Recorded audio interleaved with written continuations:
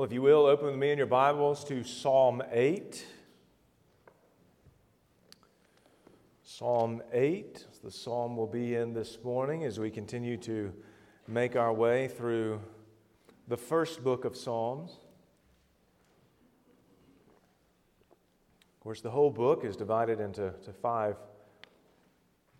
separate books, and we're looking at and working through book 1 of the Psalms. And now we come to Psalm 8. It's a psalm that many people are very familiar with. Probably many have memorized it. It's a psalm that has many connections to Psalm 2, many connections to Psalm 110, the exaltation of Christ. And of course, it comes on the heels of these other psalms that we've been working through, where David has basically been on the run. He is a persecuted Messiah, a persecuted lowercase Messiah, the anointed king of Israel. And you wonder, as all of this is happening, you wonder if David would lose resolve, if he would despair. And then you come to Psalm 8. And you're reminded where David's heart and his mind was fixed on the majesty and the glory of God, and fixed on the promises that he had made that will affect all of man, that the dominion that was corrupted and in many ways lost in Genesis 1 will be restored. And it will be restored for all mankind through the one man, ultimately, Christ Jesus. So Psalm 8, our text, begins with a heading to the choir master, according to the Gittith, a psalm of David. And we begin reading in verse 1, David writing under the inspiration of the Holy Spirit, and he says, O Lord, our Lord, how majestic is your name in all the earth. You have set your glory above the heavens. Out of the mouth of babies and infants, you have established strength because of your foes, to still the enemy and the avenger. When I look at your heavens, the work of your fingers, the moon, the stars which you have set in place. What is man that you are mindful of him, and the Son of Man that you care for him? Yet you have made him a little lower than the heavenly beings and crowned him with glory and honor. You have given him dominion over the works of your hands. You have put all things under his feet, all sheep and oxen, and also the beasts of the field, the birds of the heavens, and the fish of the sea, whatever passes along the paths of the seas. O Lord, our Lord, how majestic is your name in all the earth. Let's go to the Lord again in prayer.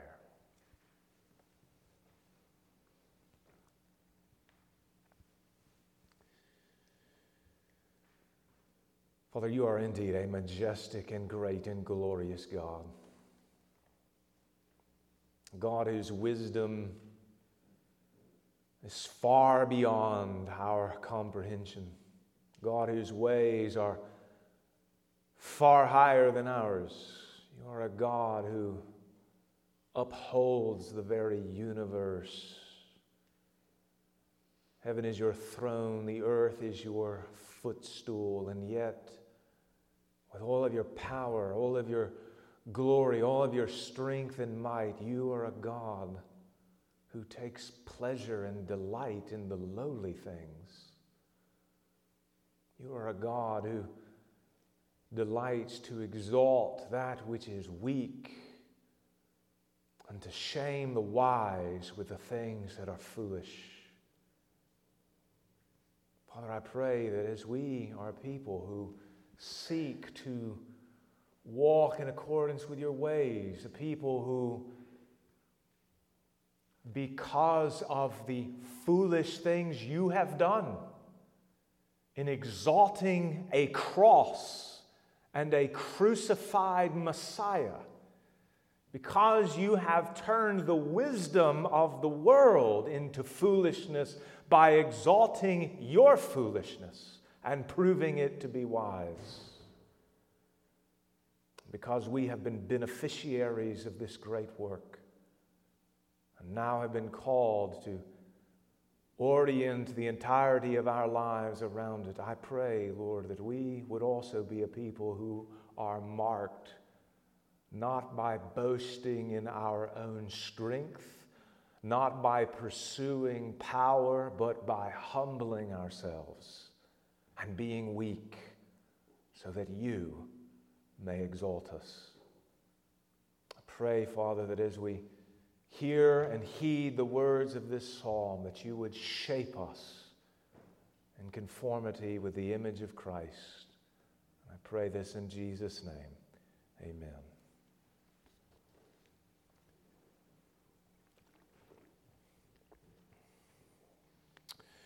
Well, I don't think it's a profound or a unique point to make to say that many Christians, particularly in the West, are finding themselves in new and uncharted territory. We are living in what Carl Trueman describes in his book, a strange new world. Things have changed. Things have shifted. The culture is rapidly changing because of the ideas that were sown hundreds of years ago and which are now giving birth. It is descending into moral and spiritual chaos. It is descending into political and societal suicide. And because of this, many Christians are experiencing something that they've never known before. They are outcasts. They are strangers, foreigners, exiles, and not just conceptually or theologically, but truly. They are having to navigate moral issues in their place of work, and in their homes, and in their schools, in their recreation, and in the marketplace that they've never had to navigate before. Perhaps as we even think about these things, it may be the case that you feel this way, that you've experienced this. You're living in this strange new world, and it seems as if all the walls are crumbling down around you, and you wonder, what am I to do? What's the Christian to do? And when this happens, when Christians find themselves as outcasts, it can be very easy for some sense of panic or anxiety to set in. There's a sudden realization that the world that I'm living in is not what I thought it was. The foundations that I thought were strong were not strong at all. The institutions that I trusted in are proving to be untrustworthy. And for many people, even the theology and beliefs that they held to are now seeming to be totally insufficient. If I might put it this way, somewhat tongue-in-cheek, it's as if many people are looking around now, many Christians are looking around and suddenly realizing, wow, the world is sinful. And very much so. And for many, when this theological and we might say worldview anxiety sets in, they look for solutions that sound powerful and strong. We want to talk about winning, not losing. We want to talk about victory, not submission. We want conquest. We don't want retreat. And of course, all of this is fine and good. All of this language of conquering and conquest and winning is totally appropriate insofar as we define our terms properly and biblically.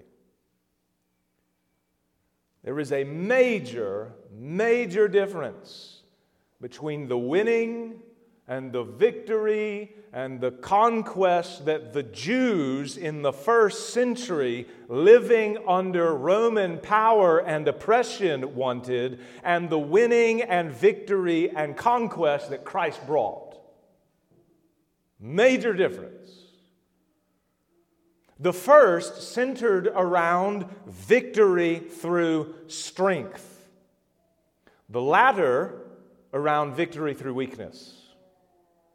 The first involved a Messiah who would kill the Romans, who would be bloody, who would wipe them all off the face of the earth. The latter involved a crucified Messiah who was killed by the Romans. The first impulse is what characterized the zealots, and the latter impulse is what characterized the Christians. What we find in the pages of Scripture is that Christ is indeed a victorious king. He is a conquering king. He destroys the works of the devil. He defeats the grave itself. But all of these victories come through humiliation. They come through weakness. They come through suffering. He leaves the glory of the bosom of his Father to become a man, to become a servant in the incarnation. He endures the suffering of the cross, despising the shame, and was then exalted at the right hand of the Majesty on high. But his exaltation does not come apart from humiliation and weakness and lowliness. And Christ teaches his disciples to live and to endure and to conquer in the very same way. In Romans 8, when the Apostle Paul is speaking of the tribulations and the persecutions, indeed the slaughtering of the very sheep of the living God, he does not respond to that by saying, "Oh Lord, we're losing.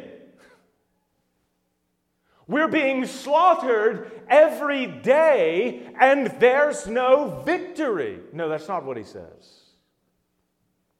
He says, "No, in all these things." In what? In the persecution, in the tribulation, in the slaughtering, in our being killed all day long. In all of these things, we are more than conquerors through him who loved us. We are winning through death, through suffering, because of Christ. And John, in his vision of Satan's defeat in Revelation 12, speaks likewise of the brothers, of the Christians who also conquer him, conquer Satan by the blood of the Lamb and by the word of their testimony. Why? For they loved not their lives even unto death. They died, and they won.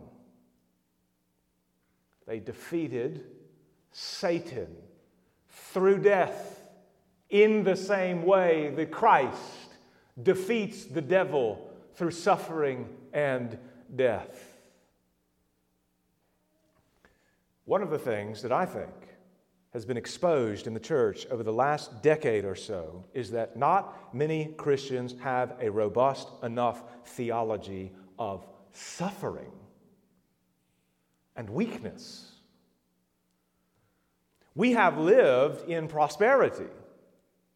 We have lived in relative comfort for so long that we now count it strange that the fiery trials have come.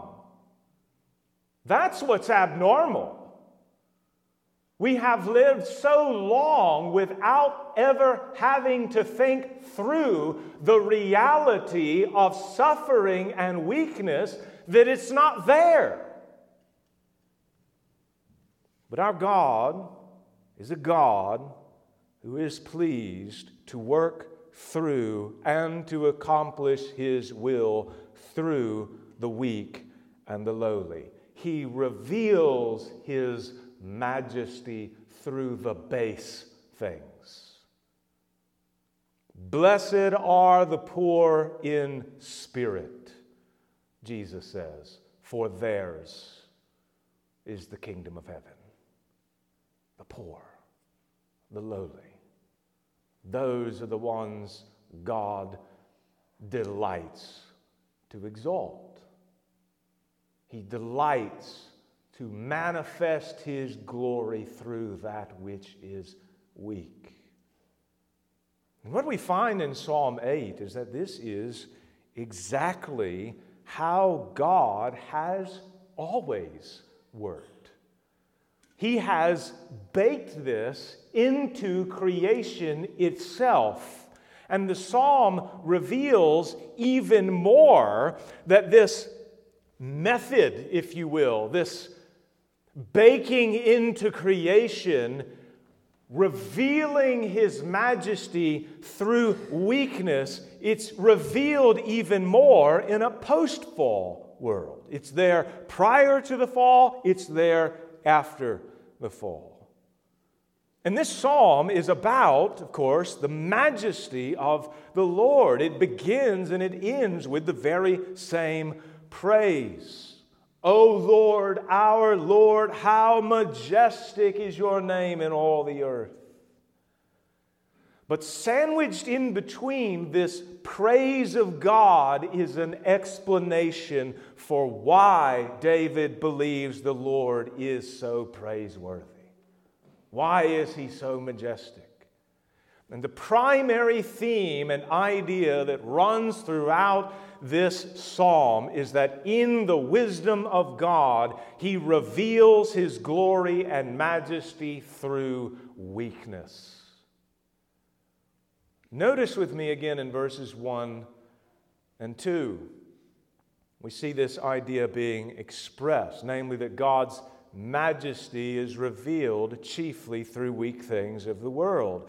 David begins, of course, by praising the Lord and marveling at the fact that His glory reaches into the heights of heaven and even beyond.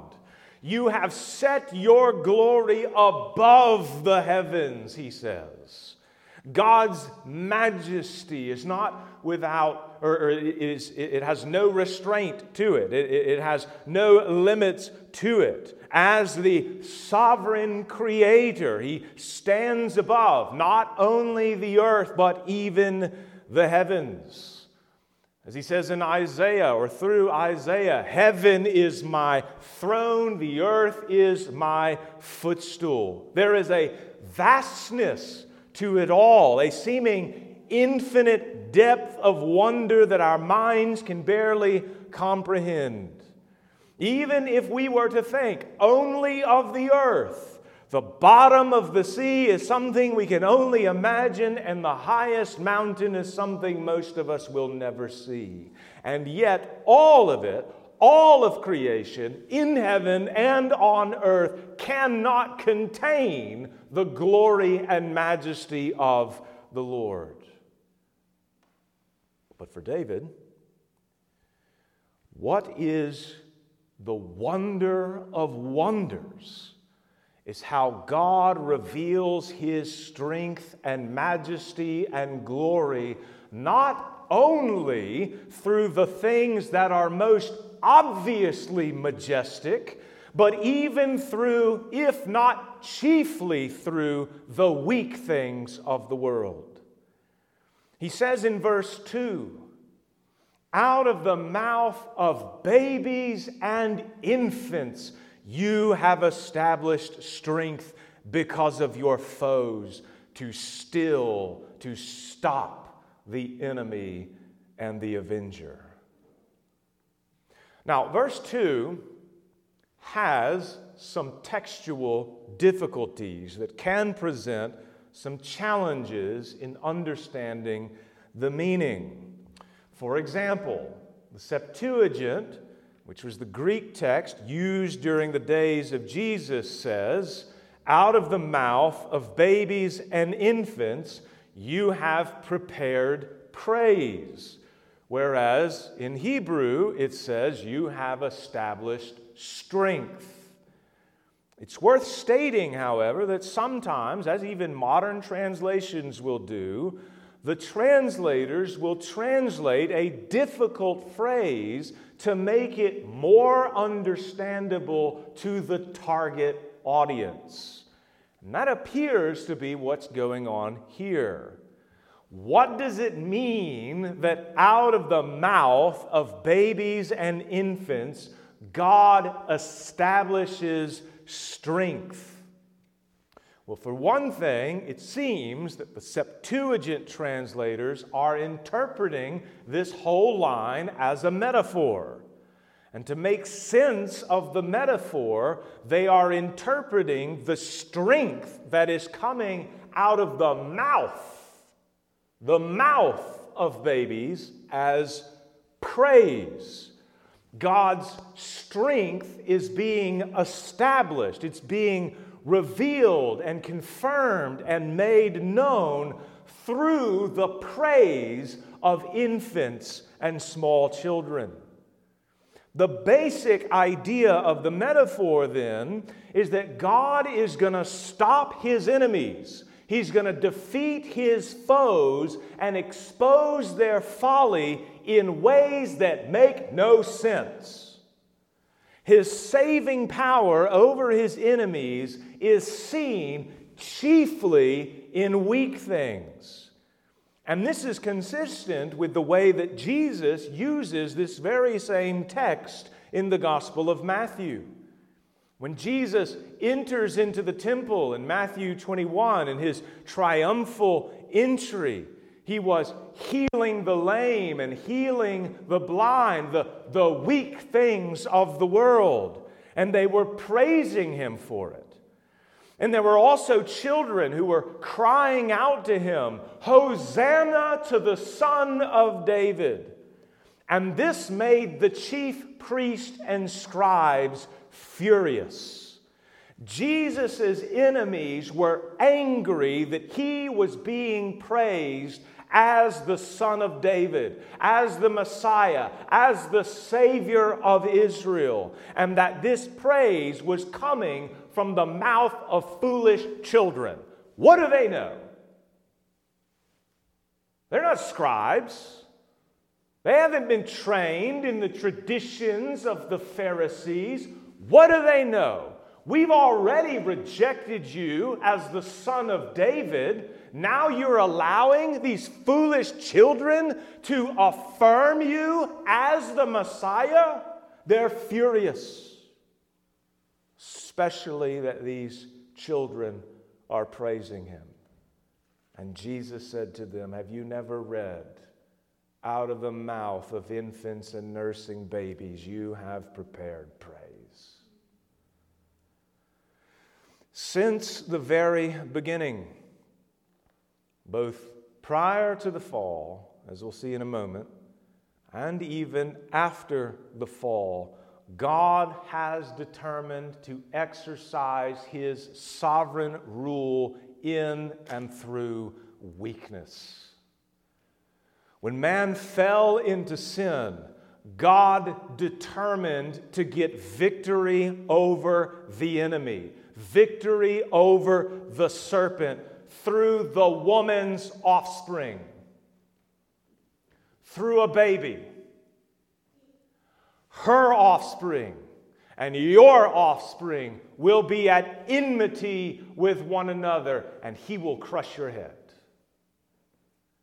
When he determined to bless the nations through this offspring and by a covenant that he made with Abraham, he did this by raising up an offspring from a woman's barren womb. She's weak. She can't have children. She's grieved at this. And God raises up an offspring through that weakness.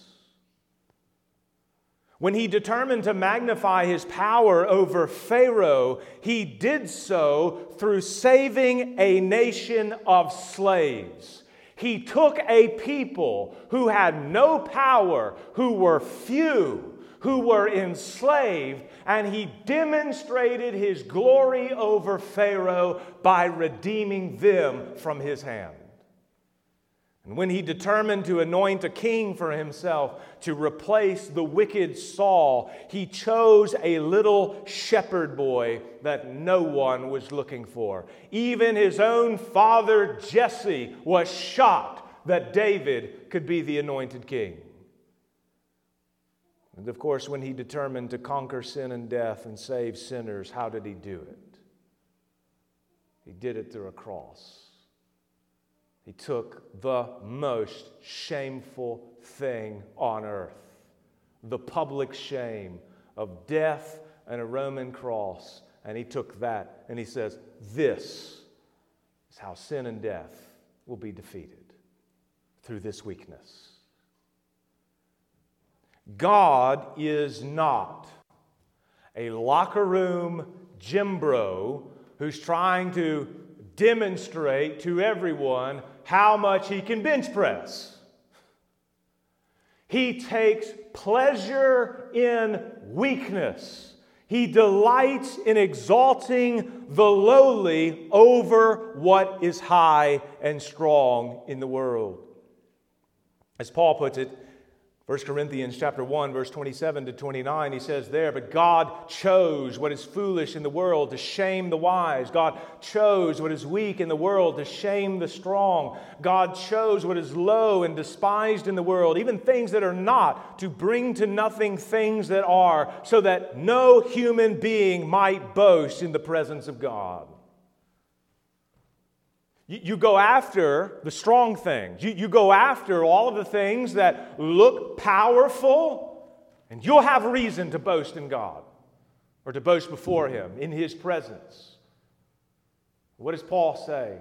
The way that God has ordered creation, the way that He has ordered His redemptive plans, is to exalt what is lowly and weak so that no one will be able to boast in His presence. He and He alone will receive the glory. It is out of the mouth of babes and infants that He stills the enemy and the avenger, and He reveals His power and glory through weakness. But second, we also find David here meditating on God's exalting of weak things as he contemplates the creation of man. In verse 3, he says, when I look at your heavens, the work of your fingers, the moon and the stars which you have set in place. So he's observing creation. He's looking at its order and its manifest power. He's doing what probably many of you have done before when you're just out in nature and you're seeing the majesty of God in the things that are powerful in the world. God has fixed this massive moon in the sky, and it reflects the light of the sun at night, and it gives us a little bit of light. But of course, what is the moon? It's like a whole other planet. And He just put it there. Or you think about the sun. I mean, it's so powerful, you can't even look at it for an extended period of time lest you go blind, lest your eyes begin to be in pain. It is this giant ball of fire that's giving us heat thousands of miles away, and God just put it there. That's His power, it's His strength. These very elements of creation have so much immensity, so much strength to them that they're intimidating to us in many ways. David is observing, he's meditating on the obvious power that is seen in creation. And then he thinks of man. Looking out, seeing power, and then he comes to man. Verse 4. What is man? What is man? That you are mindful of him, and the Son of Man that you care for him. Now, as we'll see in a moment, man is created as a kind of apex of creation. He's the crown of creation. He is the image of God. There is profound dignity that has been given to man by virtue of his being created in God's image. But at this point in the psalm, in the face of the sheer power seen in the created order, David asks, "What is man, that you are mindful of him?"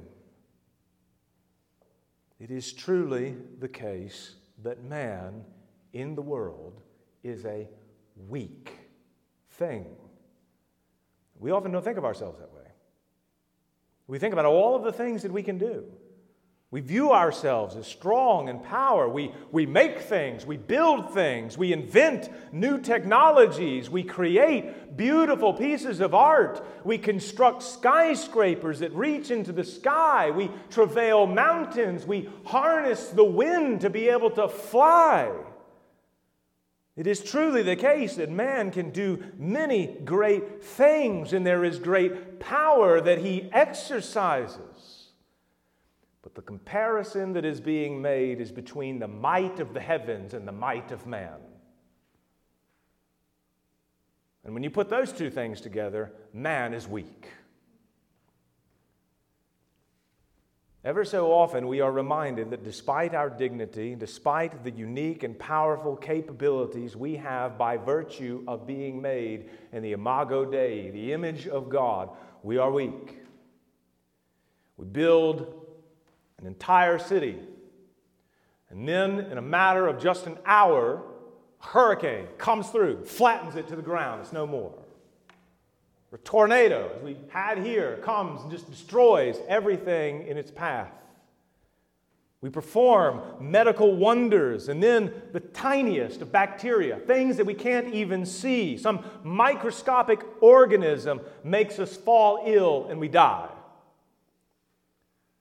It's often that nature humbles us. God uses nature to humble us. And it reminds us of our helplessness and weakness. It reminds us that our relationship to the ground is presently cursed. And we are at the mercy of things that are far more powerful than we.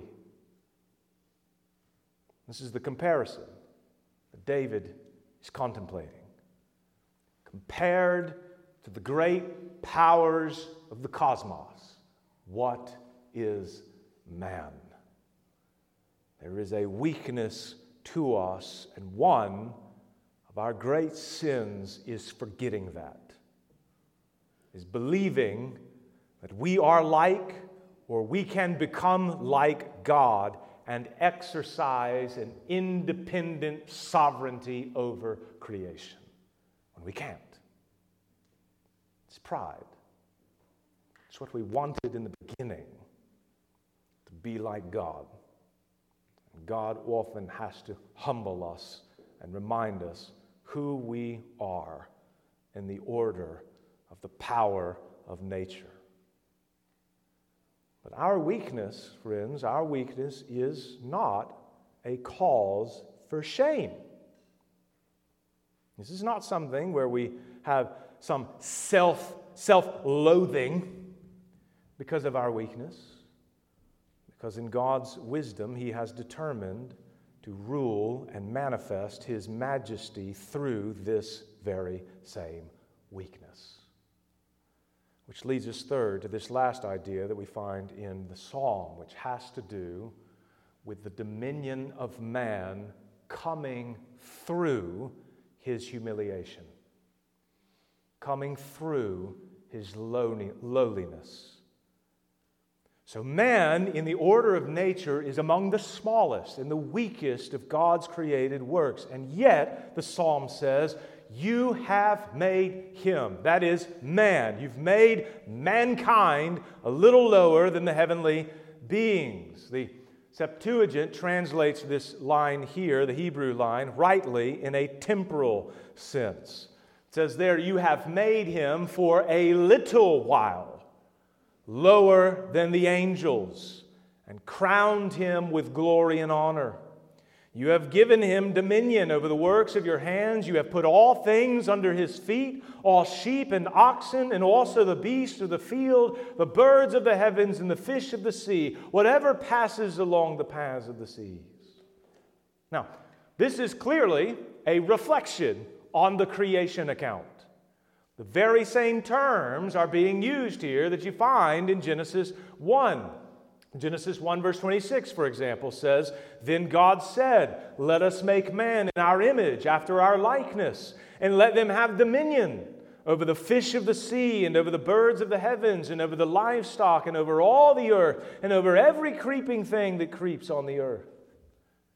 This is how man was made.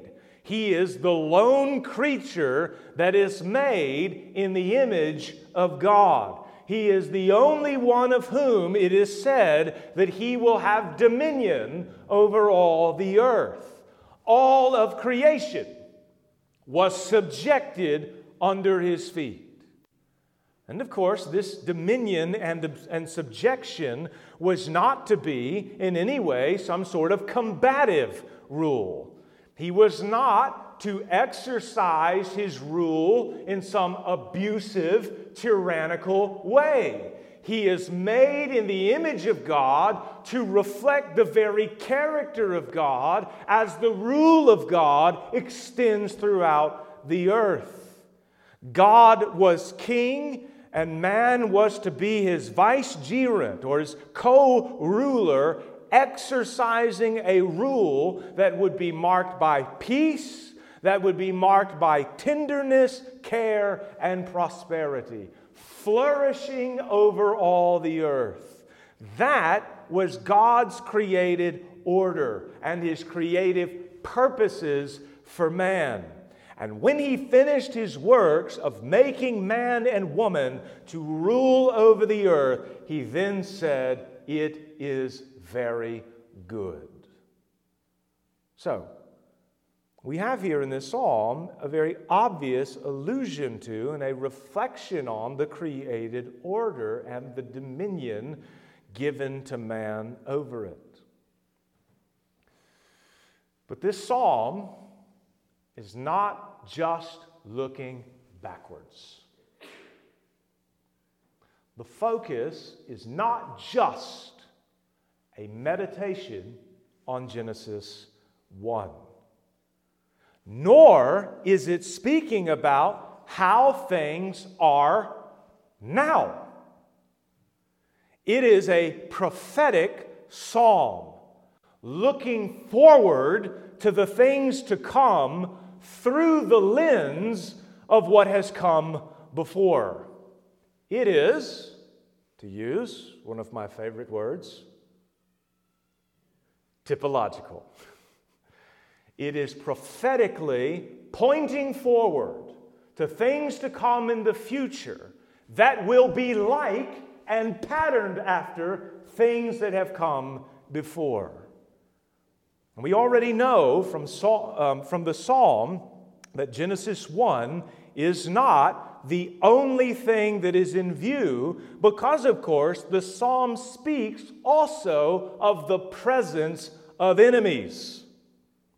The psalmist, as well as we, are living in a post-fall world. We are living in the world of Genesis 3 and beyond. And because of this, a simple observation informs us that that original dominion that was given to man in Genesis, which the psalm alludes to, is not a dominion that is being carried out now. The psalm says that all things are under the feet of man. And yet, just look around. Does it seem like that's the case? I don't think that you would want to go out in the middle of the ocean and swim with sharks right now. Nor do I think that you have any intentions of snuggling with a lion on your couch in the near future. All things at present are not under subjection. And even the animals that we do tame, and the livestock, and the sheep, and the oxen, etc., it is not as if we're fulfilling that original creation mandate. Why? Because we eat them. That's not what Genesis 1 was about. Our relationship to them is not characterized by Genesis 1, but Genesis 9. In the post-fall world, where the fear and dread of us is upon every beast, there is a combative relationship that is part of the created fallen order that we now live in. Moreover, the psalm speaks of man being made lower than the angels for a little while, implying that there is a time to come when we shall be higher than the angels and over them. Indeed, as the Apostle Paul says in 1 Corinthians 6, verse 3, a time when we will judge angels. We stand over them. We will rule over them. Presently, the angels exercise an administrative rule over man. This is seen in texts like Daniel 10, where the angel Michael is defending the people of God from the prince of Persia, which is also a heavenly figure. Or it may be seen in the fact that the devil himself is called the prince of the power of the air and the spirit that is now at work in the sons of disobedience. He's ruling over them. There is an order of rule that exists where man is presently lower than the angels. But the psalm says this will only be for a little while. A little while. Anticipating a new day and a new order to come. And it's these kinds of subtle little textual indicators, I would argue, that leads the author of Hebrews in Hebrews 2 to quote this very psalm as a prophetic psalm that speaks of things to come. Throughout chapter 1 and chapter 2 of Hebrews, if you turn to Hebrews chapter 2, the author argues the case for the superiority of Jesus, the Son of God, and the Son of Man over angels. And after a brief warning that he gives in verses 1 to 4 of Hebrews 2, not to neglect the great salvation that has come in and through the new covenant, the author returns to his previous argument. And he says, beginning in verse 5, "For it was not to angels that God subjected, notice, the world to come. It was not to angels that God subjected the world to come, of which we are speaking. And he goes on to quote Psalm 8. It has been testified somewhere. What is man that you are mindful of him, or the Son of Man that you care for him? You made him for a little while lower than the angels. You have crowned him with glory and honor, putting everything in subjection under his feet. Then notice the explanation he gives of the text. Now, in putting everything in subjection to him, he left nothing outside of his control. Nothing is accepted in man's dominion. There is not a square inch, not a single creature that the psalm is leaving outside of the dominion of man. But then notice, at present, right now, as you look around, as you observe creation, at present, we do not yet see everything in subjection to him. To who? To man. Verse 9. But we see him who for a little while was made lower than the angels, namely Jesus, crowned with glory and honor because of the suffering of death, so that by the grace of God he might taste death for everyone. The author is making a profound, highly exegetical, eschatological argument based on Psalm 8 and the death and resurrection and exaltation of Christ. And I want to just break it down for you real quick in three parts. Number one, he quotes the psalm with reference to the world to come. This psalm is about the world to come. It's not about the present. It's not describing the present order of things. It's about the world to come. The world where man, and not just one man, but all men, is even over the angels. Lest we be confused as to what he means by the world to come, he speaks of this very same idea in temporal terms in Hebrews chapter 6, verse 5, when he speaks there of the age to come, and he speaks of it in spatial terms in Hebrews 13, verse 14, when he speaks of the city to come, which is identified in chapter 12, verse 22 as Mount Zion, the city of the living God, the heavenly Jerusalem.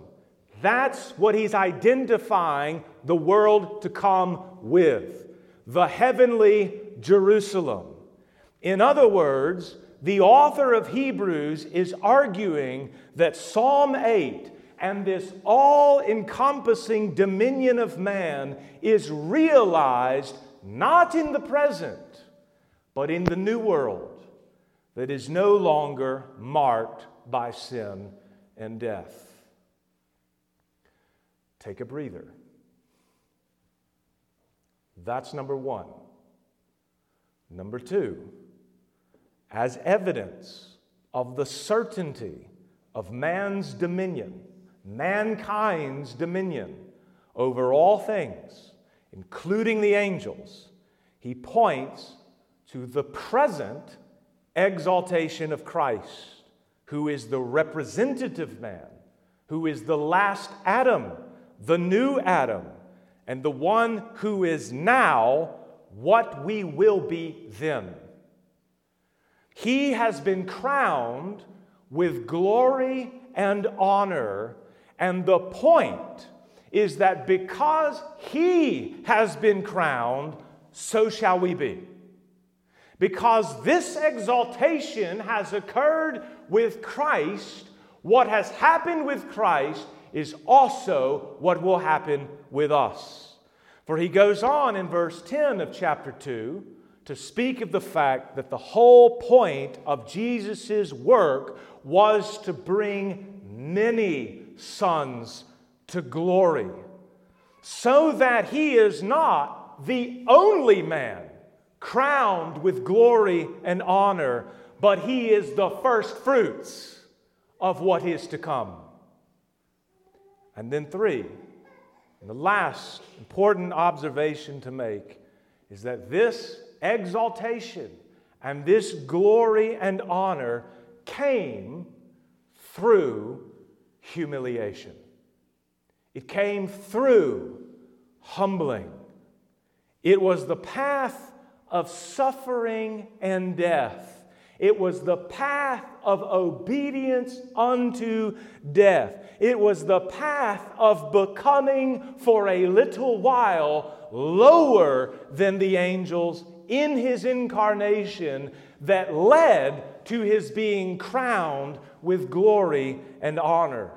And the point that the author of Hebrews makes all throughout his sermon is that this path of humiliation or humbling, this path of suffering and death, is not a path that was unique to Jesus alone, but is the path that he walks before us, showing us the way to glory, showing us the road that we must travel. The recipients of this sermon, are presently suffering. They're having their property plundered. They're not just strangers and exiles and outcasts. They're being beaten. And the author of Hebrews is telling them, this shouldn't be surprising. You must endure. Why? Because this is what you've been called to. Consider him who endured from sinners hostility against himself, he says, so that you may not grow weary or faint-hearted. In your struggle against sin, you have not yet resisted to the point of shedding your blood. You endure. You will suffer. And you do it to the glory of God, because one has gone before you, showing you how you suffer to the glory of God, so that at his time you may be exalted. In the same way that Jesus' path to glory came through humiliation and death, so also must the Christian follow him in that same way. We must become low. We must become weak. We must humble ourselves, because God has chosen to shame the wise by the weak things of the world.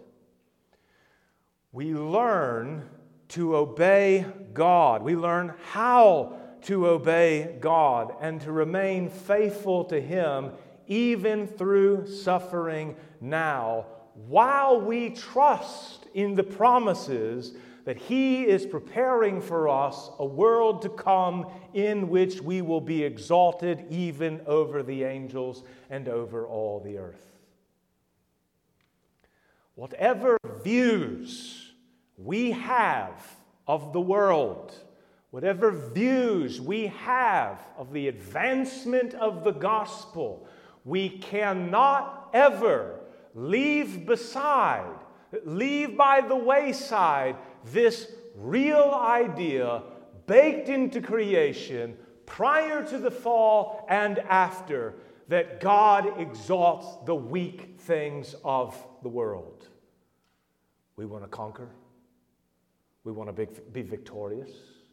And indeed, the promise of the gospel is that we will be, insofar as we suffer with him. And we look to Christ as our example par excellence, the one who shows us the way of suffering unto glory. We look to him now as the one who has gone before and who has been exalted at the right hand of the Majesty on high, and we look to him as a foretaste of what is to come. Our hope, friends, is not ultimately that we may have a life where there's no suffering. Our hope is ultimately rooted in the fact that though we suffer now, God, through that suffering, is molding us into the image of his Son, and at his proper time, he will exalt us and place us over all creation, even over the angels themselves. So we embrace it. We embrace the call to weakness, and we embrace it knowing that God receives glory and exalts his majesty through it. Let's go to the Lord in prayer.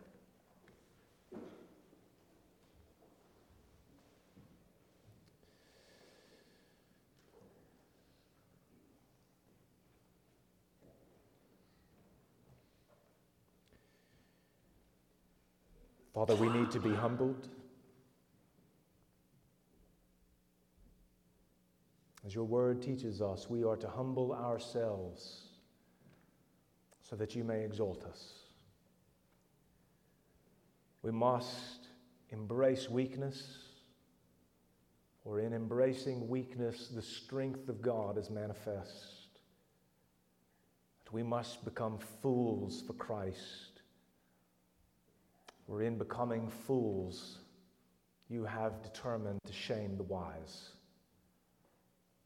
So, Father, I pray for all of us that we ultimately would be marked by this humility. That we would entrust ourselves into your sovereign hand.